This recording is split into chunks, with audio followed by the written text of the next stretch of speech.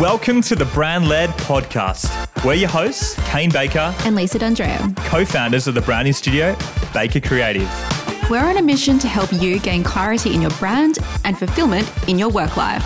From strategy to visuals and beyond, we're arming you with bite-sized branding insights to help you build and grow a brand-led business.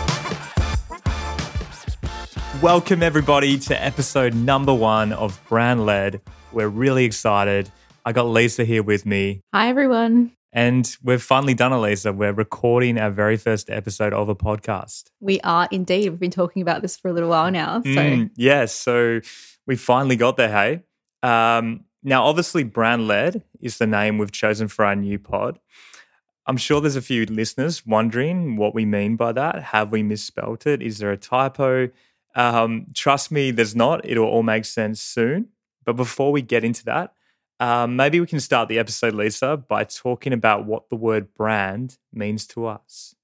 Sure. So basically, your brand is how people perceive your business. It's what comes to mind when someone, for example, your customers, your team, your followers, what they think of when they think of you.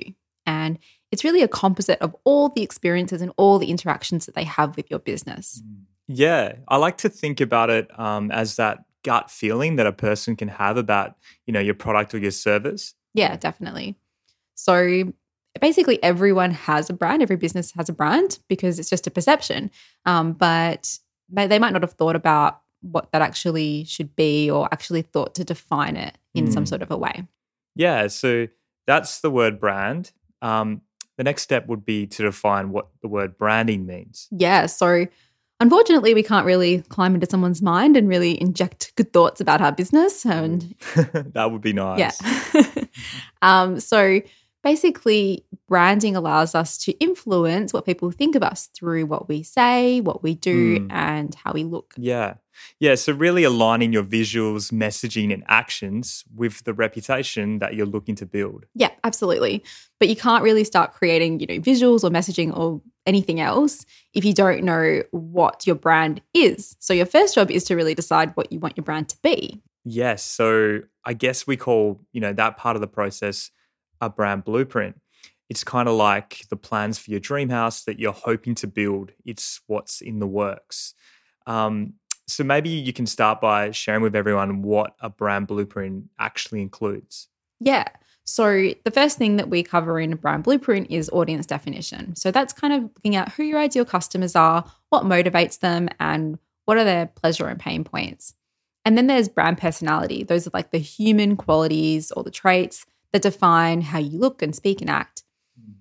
And then we have positioning. So that's really cementing what you want to be known for compared to all the other offers available in your market. And finally, we work on trajectory. And this is kind of a catch-all term for your vision, mission, values, and purpose. And these statements all kind of describe the future that you're creating, why you're creating it, how you'll achieve it, and your code of conduct, I suppose, for the journey ahead. Yeah. So now that we've defined what a brand blueprint is, let's circle back and talk about what it means to be brand-led. So once a business has their brand blueprint, they can start using it as a decision-making filter for everyday decisions. And that's really what it means to be brand-led. So maybe we can give everyone some examples of the types of decisions that you might make using your brand blueprint. Yeah, so number 1 off the rank for mine is visuals. So usually inside your blueprint, your brand personality is defined, and this is made up of, 3 to 5 attributes that govern what your visuals should look like. So, for example, these attributes could be sophisticated, minimal, elegant, those types of things. And these words help give you and your design team a clear direction on how to create any brand visuals moving forward, such as, colors, type, logo, those sorts of things. Yep, for sure. I really like the idea of also being able to use your brand blueprint to decide who you hire and kind of create this like code of conduct for your employees. You could even use it for selection criteria, like your values for selection criteria. Yeah, for sure. Or even just an alignment in terms of vision and what people are passionate about. My next example that you could use your brand blueprint for would be to qualify new leads. So what I mean by that is when you already have a clear idea of what your dream client looks like, you can quickly determine whether a new referral or lead is the right fit for your business. So I guess you can just measure it against the profile that you've created, and you can ask yourself, does this person align with those no-brainer characteristics, demographic or psychographic details? Yeah. So if someone kind of, landed in your inbox as like a referral or something like that, you could really be like, sorry, we're not really the right fit, or you really suit our brand or what who we're hoping to work with. The other one that I really like using a brand blueprint for is social content. So people often struggle to come up with content for social media. They don't know what to post. And really your vision, your values, your personality can really dictate what you post and even what you don't post. It's really easy to get caught up in, trends on social media, what everyone else is posting. And sometimes it's hard to kind of stay true to what what your audience is interested in and who you want to be as a brand and the vision that you're trying to create. So I think that's a really nice way to kind of tie it back. Yeah, so does that mean that we just can't jump on, Reels, IGTV and just shoot away? Yeah. Don't crush my dreams, Liz. Yeah, well, I suppose everyone kind of these days is, pointing to things on Reels and like all power to anyone who wants to, dance around, and if that's part of your authentic. Aligns to your brand, yeah. Yeah, exactly. But not everyone is that's not going to be relevant for everyone. And I think you need to find your own authenticity. Yeah. So I think we've covered some pretty good examples there. I was thinking we can wrap up today with one last question. So I want to talk about why business would want to be brand-led. Like, what are some of the gains they could expect? Yeah, so I suppose the biggest one for me is becoming known for more than what you do. So I suppose when you're only known for what you do or sell, there's not a lot of room to kind of pivot. People know you for a product. Like, let's say Colgate creates toothpaste. You don't know them for, I don't know what Colgate's vision is. I don't know what their future is, like what kind of future they're trying to create. I just know that they sell toothpaste. If they suddenly stopped selling dental products or toothpaste, I'd be like, I'm not going to follow you to go pivot into something else that you're creating. So I think basically you can get stuck in this cycle of, trying to one up your competitors or creating, better products and services or competing on features and benefits. But when you're brand-led, your brand really supersedes your product or service. So you become known for your vision, your future vision for and what kind of beliefs that you have as a company. And so if you wanted to change direction or, add new product lines or if market conditions change, your customers are more likely to kind of follow along because they believe in that bigger vision. They've already bought into that lifestyle that you're creating rather than just in a product or service. Yeah. I think a good example of this is Nike. They're in the sneaker industry, but they've got a much bigger vision that everyone can kind of believe in. Yeah, so I suppose Nike's more about performance and reaching your potential and really pushing the limits, and that's what their brand's really all about. So if they stopped selling sneakers tomorrow and wanted to open a high-performance cafe... Yeah, or a coaching program or something like that. Yeah, it would make sense for them. But not all brands can do that.